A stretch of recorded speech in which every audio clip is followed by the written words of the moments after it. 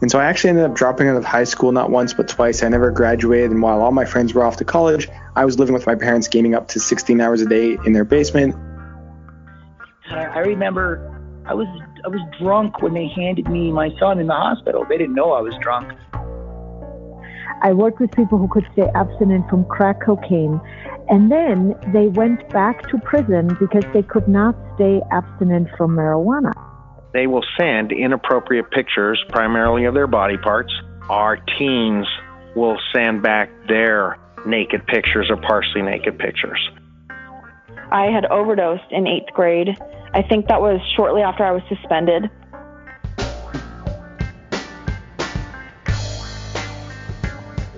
Our teens are going through their hardest life transition in a world of rapid change and information anarchy. These are their stories and the advice from experts dedicated to helping them. Welcome to Beyond Risk and Back. Welcome to Beyond Risk and Back. I am your host, Aaron Huey, and my guest today is Diane McKinney from Able to Sail. Diane, thank you so much for being here. Welcome to the show.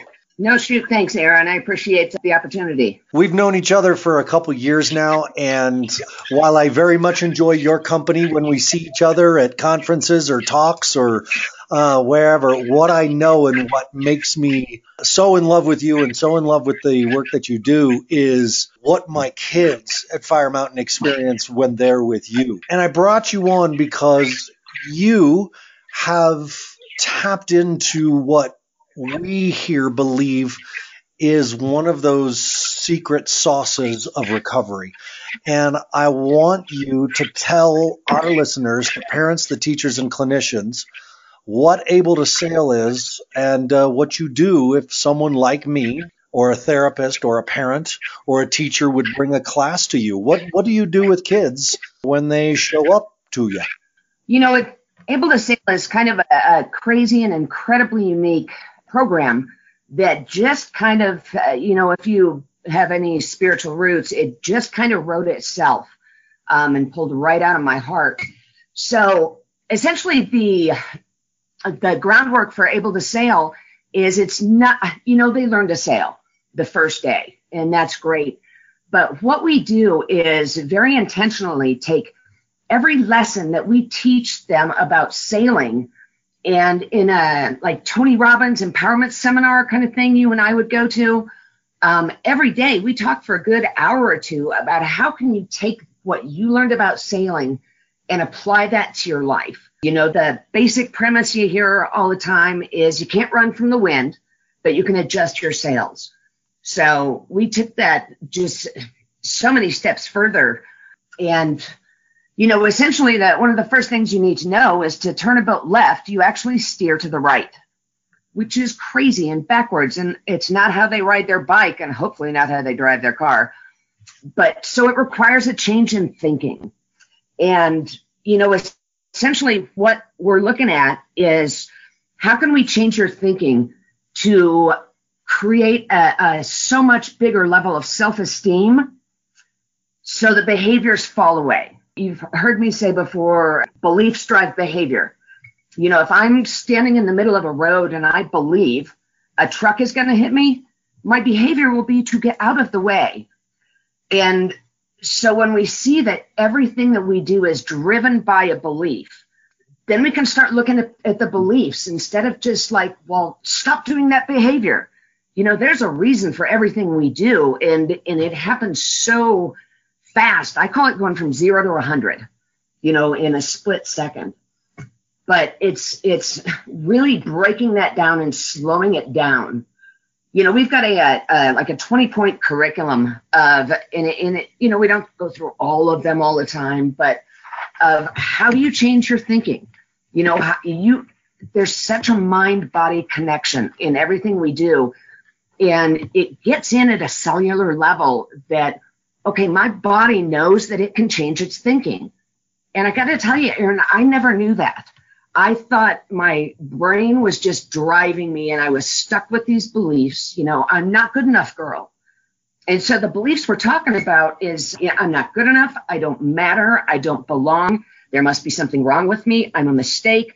And whatever that is, And so we really roll it back and look at where did you come up with that? Because I don't know any babies that are actually born going, oh my gosh, I'm such a not good enough baby. And when we can look at how we created really those beliefs in this eye-opening way of logic, then we can look at how can we change them and understand you can. It's everything. Man, just in that first few minutes, you have, I told you when we were off the air that just you talking is going to inspire a bunch of questions and, a desire to really get to know what you do for the parents, teachers, and clinicians who are listening. And something that you said at the very beginning that I love is this: take the lesson and apply it to your life. Can you give an example of just one of the sailing lessons and how it applies? When you say, hey, this thing we did today, can you guys tell me how this applies to your life? Because you've done this so much, you know the answer that they're going to ultimately get to. Can you give the listeners an insight on what you mean by apply it to your life? Yeah, I'm going to try and steal two responses on that one. One of the most basic things is you've got to be looking forward when you're sailing. You've got to be looking around and, not looking back and looking down or whatever it is. And if you can keep looking forward and let go of what's behind you, mistakes you've made, things you've done, and all the self-judgment, if you can let that go and keep looking forward, then there's no anchor holding you back. And there's another pun. One of the biggest things that I love teaching is that, we put 2 kids in a boat. They're little sunfish boats. And ultimately, the goal is to sail by yourself, so sailing solo. And so we close each day. We go around, and my question is, what did you do well today? It's how you feel is up to you. So are you willing to say, you know what? I did that today. I let down my walls. I made a friend today. I'm usually impatient. I stayed in there and I got results. Because I know for me, my life is a story of approval seeking. Mom, please just tell me I'm good enough. Please tell me you're proud of me. Please, please, please. And I never knew I could feel good about myself all by myself. I thought I needed her permission. I thought somebody had to tell me that. And so when I found out that I can actually be proud of me without needing my mom to say it, and oh, by the way, I don't think she ever did, in her lifetime. It's just she was incapable of doing that. But sailing solo is the goal, and truly, dependence on people has been my biggest downfall and my challenge. So talk about your life for a minute, how you ended up here. How did go way back to and man, what you just said, Diane, it hit me home. Being proud of me without you. Like that's what an amazing statement. So go back and tell us how you ended up here with this. I work with kids from Fire Mountain, kids on probation. And I also work with church groups and sports teams and what I call looking good kids. And I was a looking good kid. On the outside, I had a full ride to Harvard, and I was selected for the Olympic Sports Fest as a soccer goalie. But still, I couldn't get my mom to say I'm proud of you. And so nothing I did ever made me feel like I was good enough. I was the perfect kid.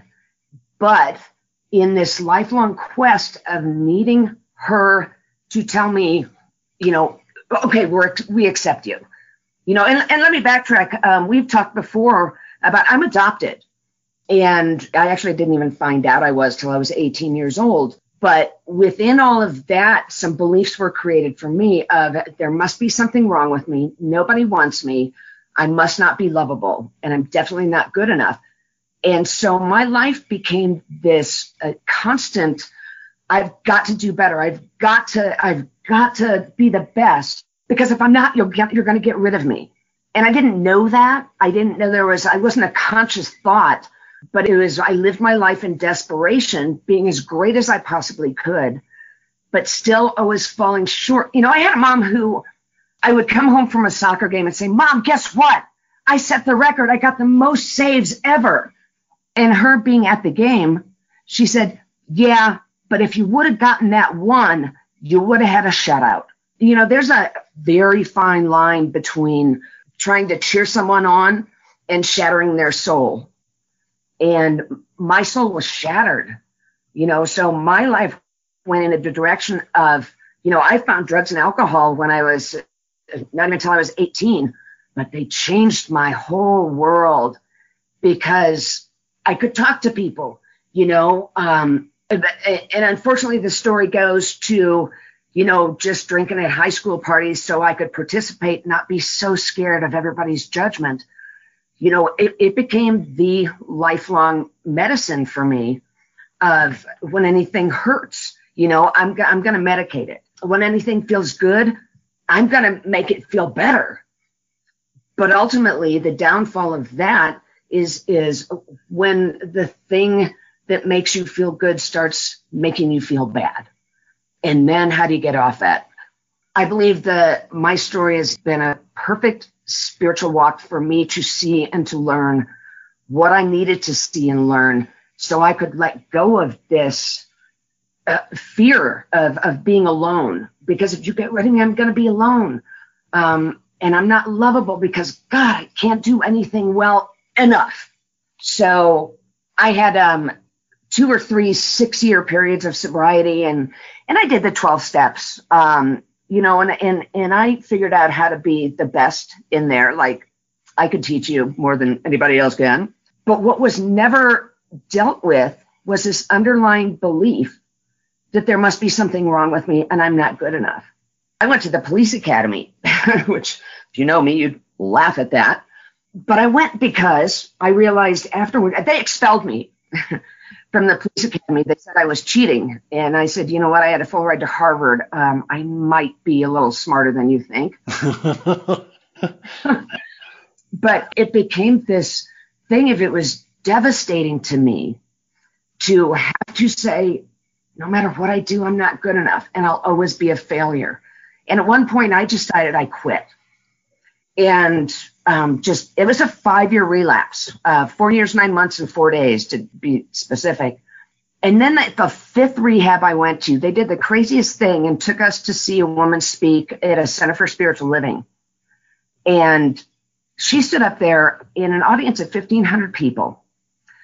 And she said, very dramatically, just paused and said, y'all, I have to tell you that you are enough, just the way you are. You always have been. Just because the people in your life are unable to show you that or tell you that does not negate that truth. You are enough and we need you. And I was so thirsty to hear that it didn't matter it was coming from a stranger. And I decided pretty much in that moment that I'm going to do something to let every other kid know that before they're 45 years old.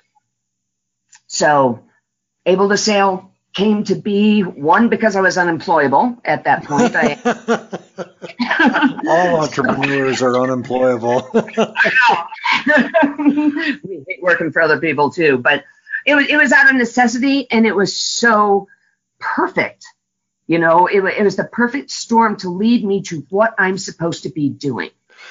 What I like so much about Able to Sail for the kids, whether it's a sports team or kids in rehab or a one-on-one client that you're working with, what I love so much about it is that there is a safe risk. And I use that term because anybody who's been dealing with self-harm, addiction, suicidality, we all understand risk. People who are going through that stuff completely understand risk, but this is a way of letting them dance on an edge and have the emotional highs, have the energetic highs, and not be in real danger. They might feel like it at times, but they're wearing a life jacket. So even if they're not that good of a swimmer, it's Colorado. How big is the damn lake anyway? So it's a safe place to take a risk. And I love that about what you do with the kids. Yeah, there's really something to that. People ask me, why sailing or why this? I don't swim. I'm terrified of water. which I got to tell you makes me a very good sailor, because that boat's not going to tip over if I have anything to do with it.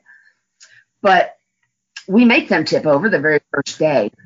And, I talk them through this thing of fear is just a thought. It's a thought that the worst possible thing that could ever happen is for sure going to happen. It's going to happen to me right now. And so to work past this, because they have to, I ask them to pretend that they're brave. Just like they're in a TV show and they're Iron Man, and for 30 seconds, just pretend you're brave. And I'm going to tip the boat over. And at that point, you'll be fine. You'll be floating like just bobbing. And you'll realize that you actually were brave. And so how do you continue to transcend thoughts? Because thoughts always keep us back. And projection. And what if I put myself out there? My favorite quote in the world is Marianne Williamson. Our greatest fear is not that we are inadequate, but that we are powerful beyond measure. And I found that to be true for me, So I don't know. It's an amazing thing that most of the people in Colorado have never sailed. It's not like we're picking up, going from like, say, basketball to lacrosse. And you're going, okay, there's a ball in basketball. There's a ball in lacrosse. Okay, we're going to throw it or kick it. Okay, I know something about doing things with a ball. And you don't know anything about doing anything with sailing. So it really level sets that nobody's got an edge. And we make you do it, My wife grew up on a massive lake in Maine, a very, very big lake. She grew up sailing. Her father, owned a beautiful, beautiful sailboat. And the first time she told me we were going to go out there and get out on the boat into the lake, I immediately went out and purchased a cold water survival video, because I was raised here in Colorado. I had no idea what we were getting at. And then when I was on the boat, I was like, oh, like it's this. It's amazing. What I see that your program does so well is teach about how to make choices. And all that's, you learn the basics. Like you said, you teach them how to sail on day one. And the rest of the time they spend knowing, let's call it the value system of sailing, right? They know the kids know what you have to do to sail correctly, because they learned it on the first day, but they practice the rest of the time that they're with you making bad choices. It's a good place to do it wrong. Yeah, you said the word practice, and I tell people all the time, have you heard of the term spiritual got it? And you're probably shaking your head going, what? It doesn't exist. But the term spiritual practice, you'll hear all the time, especially in recovery. One of the lessons we teach is, we don't always have wind. And so there's if you're not practicing, and you can slough it off and kind of do this and nothing's going to happen. But if you're not practicing with exactness how you move from one side of the boat to the other and all the steps there are to do that, if you're not practicing in the calm, there's absolutely no way that you will suddenly be able to do it when a storm hits. And that's such a 12-step lesson for me, and you'll hear in the rooms of, well, I'm feeling pretty good. I got sober, got 90 days. That meditation prayer thing, that's a good idea. I will use that if I need to. And when you don't practice, when nothing's happening, you have no tools when something happens. It's one of the hardest lessons to get through parents when we talk about boundaries, or we talk about not enabling, or we talk about consequences, or we talk about difficult conversations. We say you have to practice this stuff when nothing's wrong.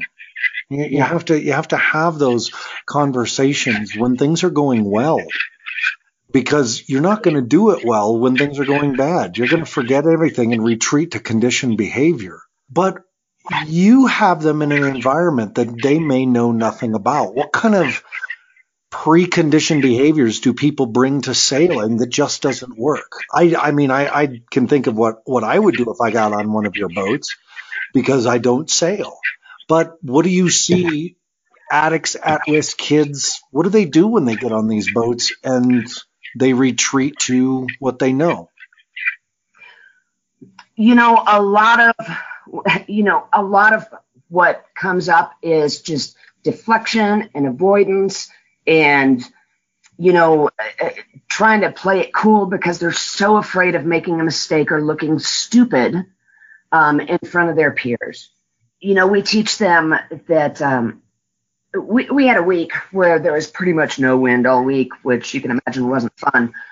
But one of my counselors said, you guys, not sailing is part of sailing. And we do surveys. And the question at the last day is, finish the thought, what I learned about myself is. And this kid said, what I learned is that if not sailing is part of sailing, then not getting it must be part of getting it. Brilliant. So it was brilliant. I know. I had to use that for the last 4 years now. But it really is just a matter of being willing to try, and not step away and not stay on the outside because you won't look cool, but then you have no idea how to do anything. So, it's avoidance is a huge thing. Society has created this thing where if you make a mistake, that means judgment, judgment, judgment, when really it's mostly internal. But a lot of that is, when people are in fear, and especially kids with drug and alcohol issues, is that it turns into anger. And there's a lot of flare-ups that, if a 12-year-old comes over and says, hey, let me help you with that, and you're a 16-year-old gangbanger, and you don't know what you're doing, then they throw a temper tantrum like, I'm not doing this, it's stupid, I didn't want to anyway, da-da-da-da-da. So there's a lot of working through that and, helping them be willing to just give it a shot. It's really hard to teach kids who are so afraid and intensely affected by peer pressure that success is a product of failure. To know that to do it right the first time teaches you nothing. If you're good, then you'll do it exactly the way you did it right the last time, and that will only work 1/10 of the time because the environment may have changed. So I love that. I love that there is this place for them to fail. The other thing that I see is there's immediate results to what they're doing. They don't have to stick around and say, okay, we'll see how this plays out. Like, it's playing out right in front of you. Yeah. One of the greatest things, I'm a rock climber also, a number of on the edge kind of thing. Yeah, but Diane, is there anything that you're not? Okay, so now I got soccer player, I got almost cop, I got, is there anything you don't do? What a perfect lead-in question. I don't play the piano. But I absolutely desperately want to, and it's I even talk about it at camp because I've been so gifted and blessed with who I am that really I can pick something up and be adept at it the first time. And so the whole idea of needing to work for something and not just have it has been alien to me. I play the guitar, I play the drums, I can read rhythm, but I cannot read notes on those lines. I don't get how they do that. I tried to wing it, but I won't do it because I'm scared.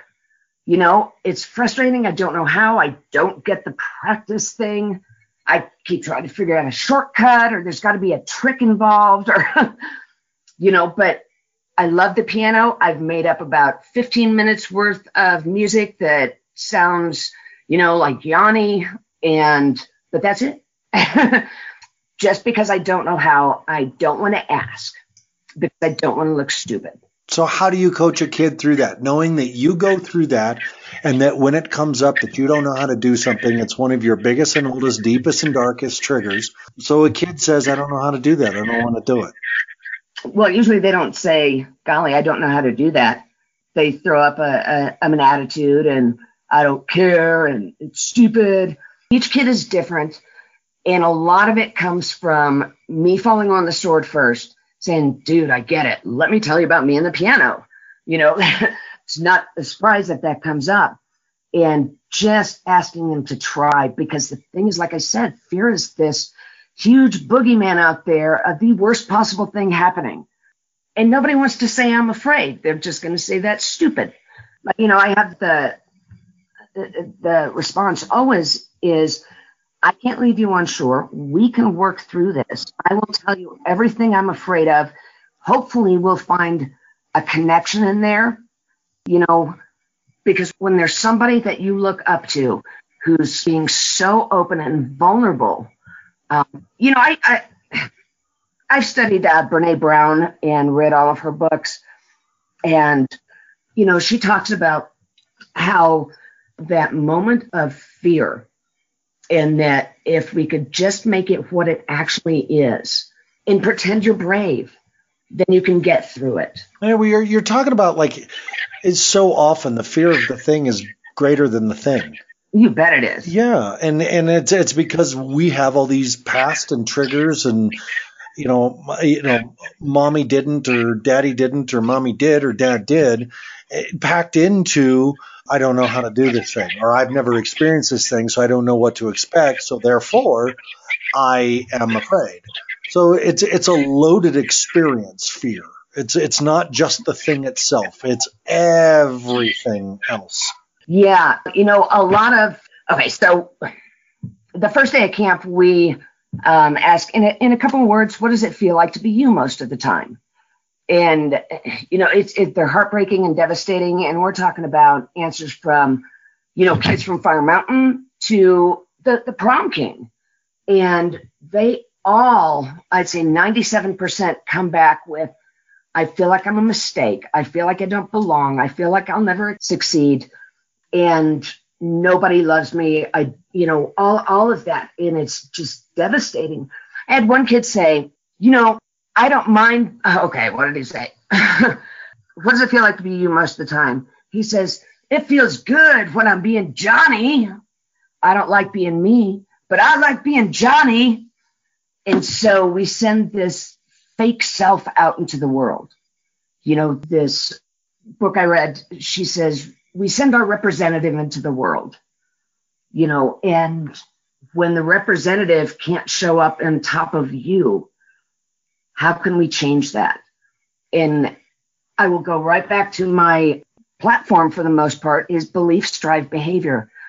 And we show them very meticulously how we came up with those beliefs and that we can change them. And I will try and give you a quick nutshell here. One of my teachers says, you have a degree from MSU, and that's Make Shit Up University, my friend. And so A Course in Miracles says we're never angry at an event. It is always our interpretation that upsets us. So, for example, you're walking across back at school, and you're like, oh my gosh, there's my best friend, Suzanne. Hi, Suzanne. Suzanne. She's not waving, and she looked and turned away. So Suzanne didn't wave. That's what happened. But I go to make stuff up about that. So Suzanne didn't wave. That means she doesn't like me. That means she found out my secret. That means she, whatever it is. So then we get into the belief that drives the behavior. Suzanne didn't wave. That means I don't have a friend anymore. What do we do with that feeling? We go medicate it because it's so painful to be such an inadequate human being. And that's where if we can go back and say, what else might be true? As opposed to everything you just made up, what else might be true? Well, maybe Suzanne got glasses over the summer.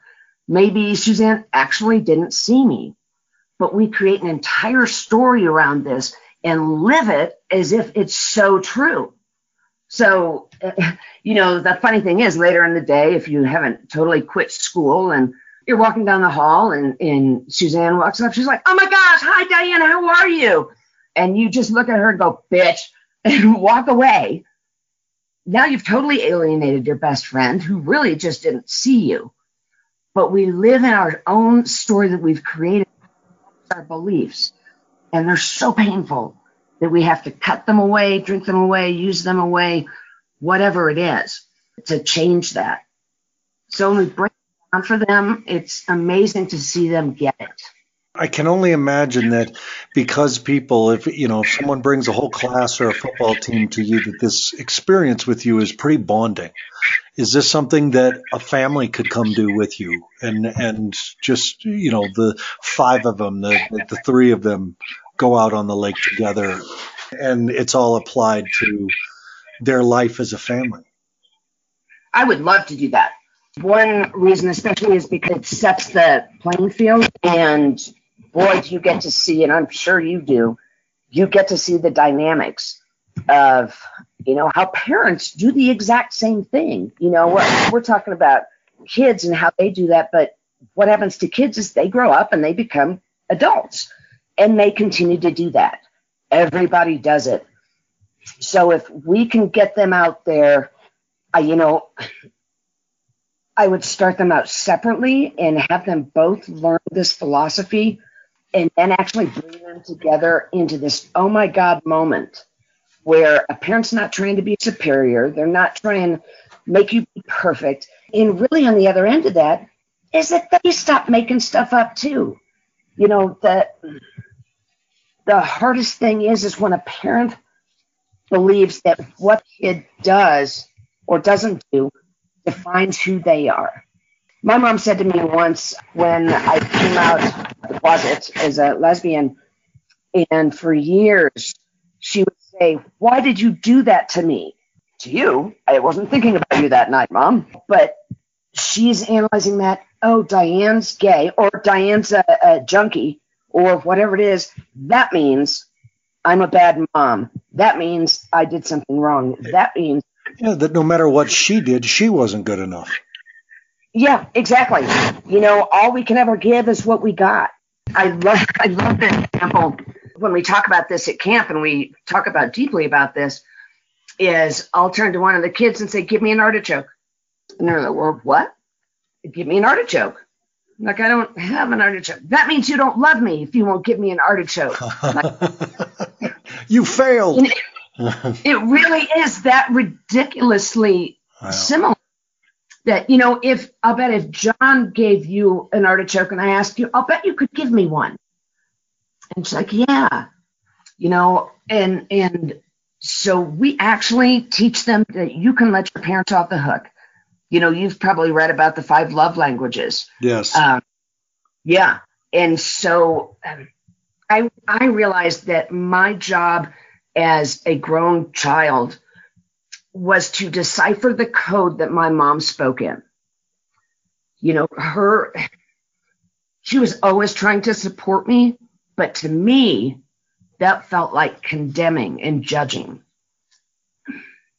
And always everything is going to come down to choice. Do I want to stay a victim, or do I actually want to be more free? And again, our greatest fear is not that we are inadequate, but that we are powerful beyond measure.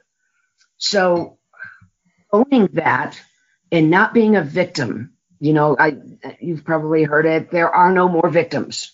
You don't get to be a victim anymore.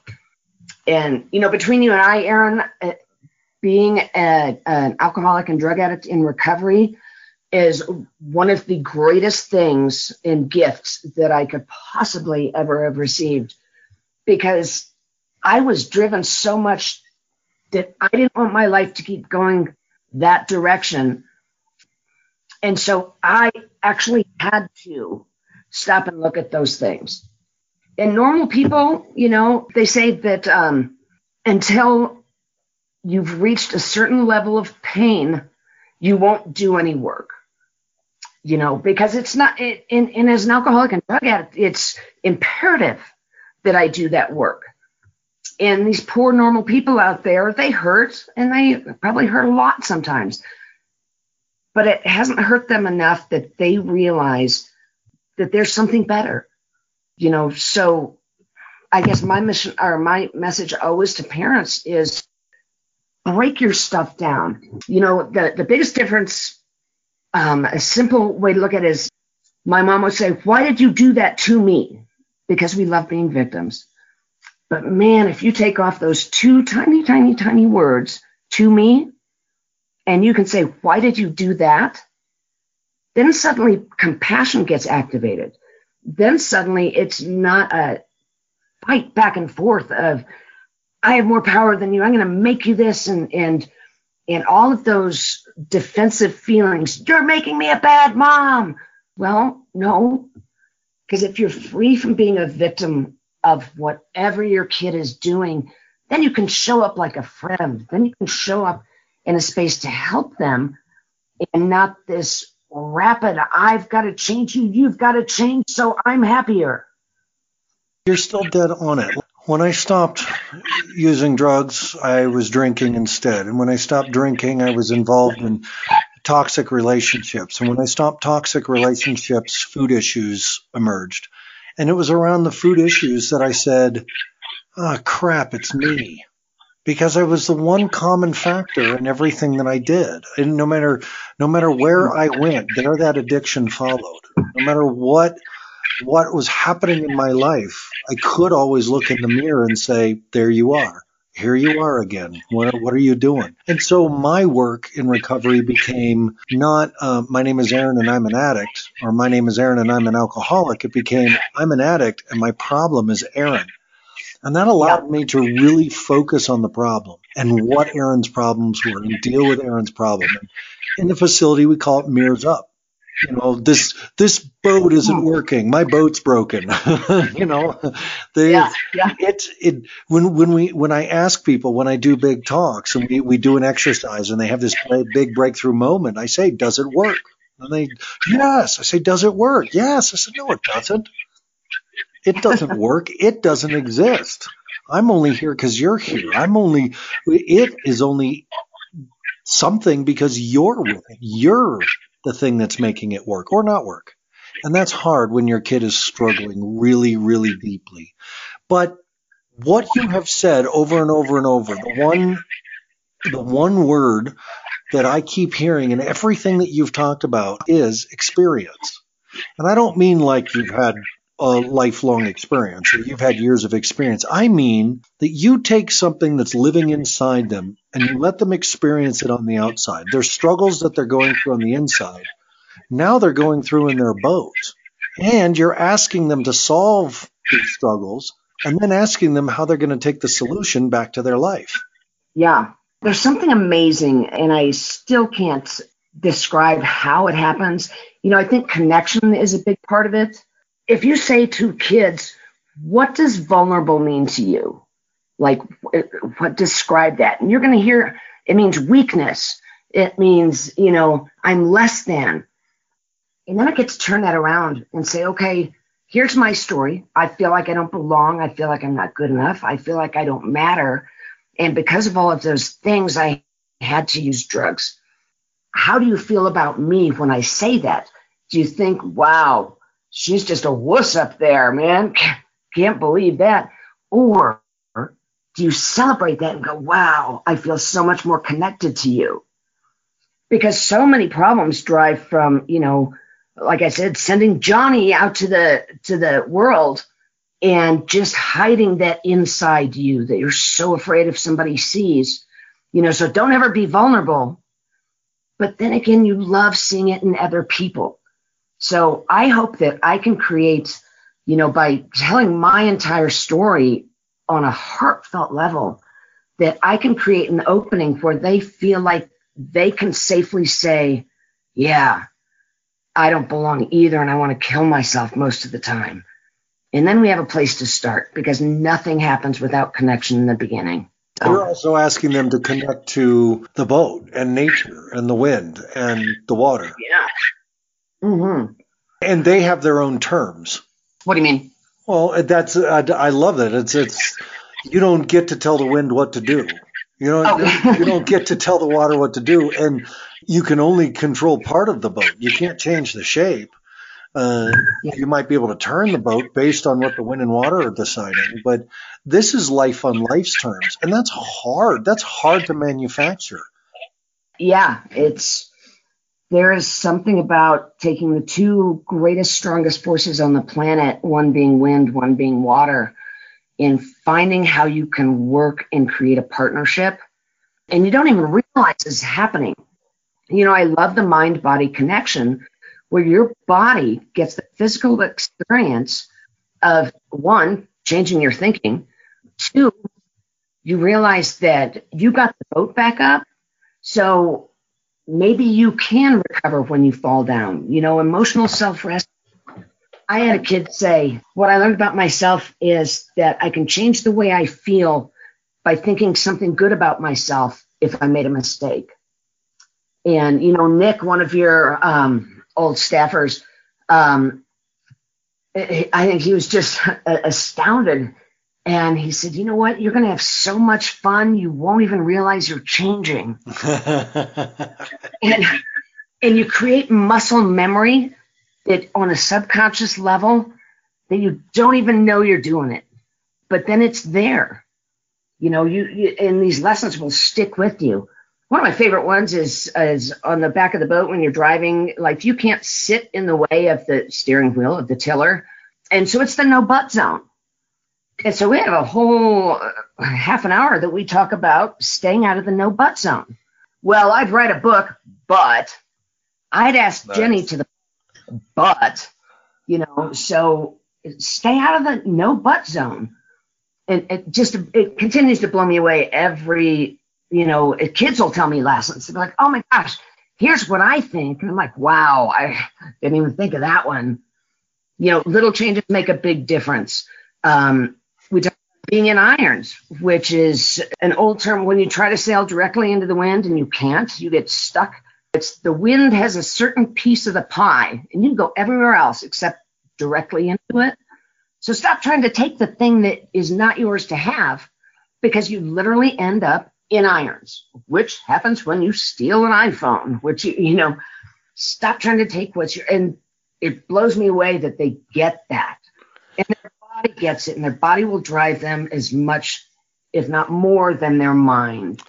Fire Mountain is based on two elements, the fire and the mountain.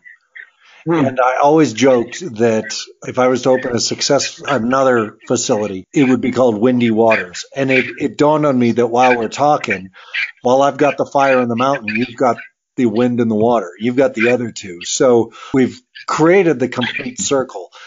You have, and I have seen it over and over and over with the kids who have trained with you.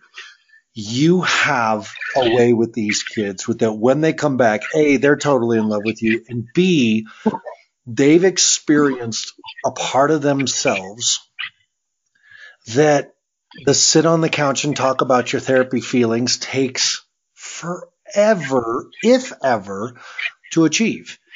And that's experiential learning.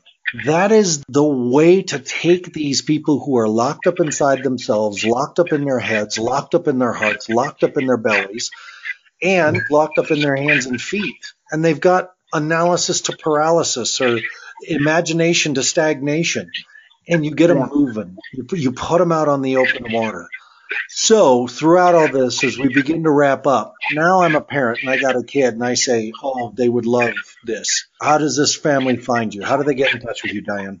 Give me a call. We've got a website, ableToSail.org, and that's ABLETO, sail, as in sailboats. I find I have to say that in Colorado. They know what sail means in Florida, but AbleToSail.org. You'll find my email is Diane@AbleToSail.org. My phone number and address are all in the website. I would so welcome a conversation with, you know, any parent, you know, because we don't just take groups. It's, you know, you can sign your kid up just as a general public.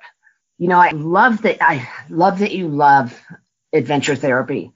You know, there is if you want to look it up on the web, I would so encourage that. There's a study that says that 62% of adolescents who participated in adventure therapy are at an advantage for coping with issues than adolescents who did not.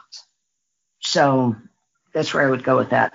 That's awesome. Diane, thank you so much for doing this with me. I appreciate you. I know I'm going to have you back on. I know I'm going to get some questions about your stuff. Folks, if you want to get your kiddo hooked up and connected, your family, your church group, your football team, your girls softball team, you want to get them connected up with Diane, go to abletosail.org, abletosail.org. You'll get all our information there. Diane, thank you so much. I look forward to seeing you every time. And when I don't know that you're going to be there and you're there, you just make my day. So I really appreciate you. I would just kind of throw this on the back end as, parents need to know this also. And I've tossed around the idea of doing the grown-ups at Able to Sail. So I haven't put it into play yet. I'm still trying to figure out the logistics of that. But man, to get a parent on one side and a kid on the other side who are not getting along, and to get them both to find that place of vulnerability and, wow, I didn't realize I'd do this to you, is I think just would change the whole family dynamic. And there's so much healing in that. So I'd love to hear your audience thoughts about that. Shoot me an email. We're on Able to Sail Facebook page. So, I'm pretty easy to reach. Awesome. And love some feedback on that. Perfect. Folks, get in touch with Diane. You'll be happy you did. Diane, thank you so much. I'm going to sign us off, and it won't be long before you and I talk again. Folks, remember, the rules are you take care of yourself first, take care of your adult relationship second, you take care of your children third, because in that way we do our best work with the children. Thank you so much for listening, and we will talk again soon. Thank you for joining us for another episode of Beyond Risk and Back. Join us each week for your connection to experts in adolescent health and wellness, recovery, and responsibility, and also to listen to teens talk about their lives in crisis. For more information on our program for struggling teens or me, please go to firemountainprograms.com, join us on Facebook at Fire Mountain Residential Treatment Center or at Beyond Risk and Back. Visit our YouTube channel at Fire Mountain RTC for even more support with our parent training videos. Special thanks to Mental Health News Radio for their continued love and support of our program. Please go to mentalhealthnewsradio.com to see all of their podcasts. Feel free to email me at Aaron@firemountainprograms.com.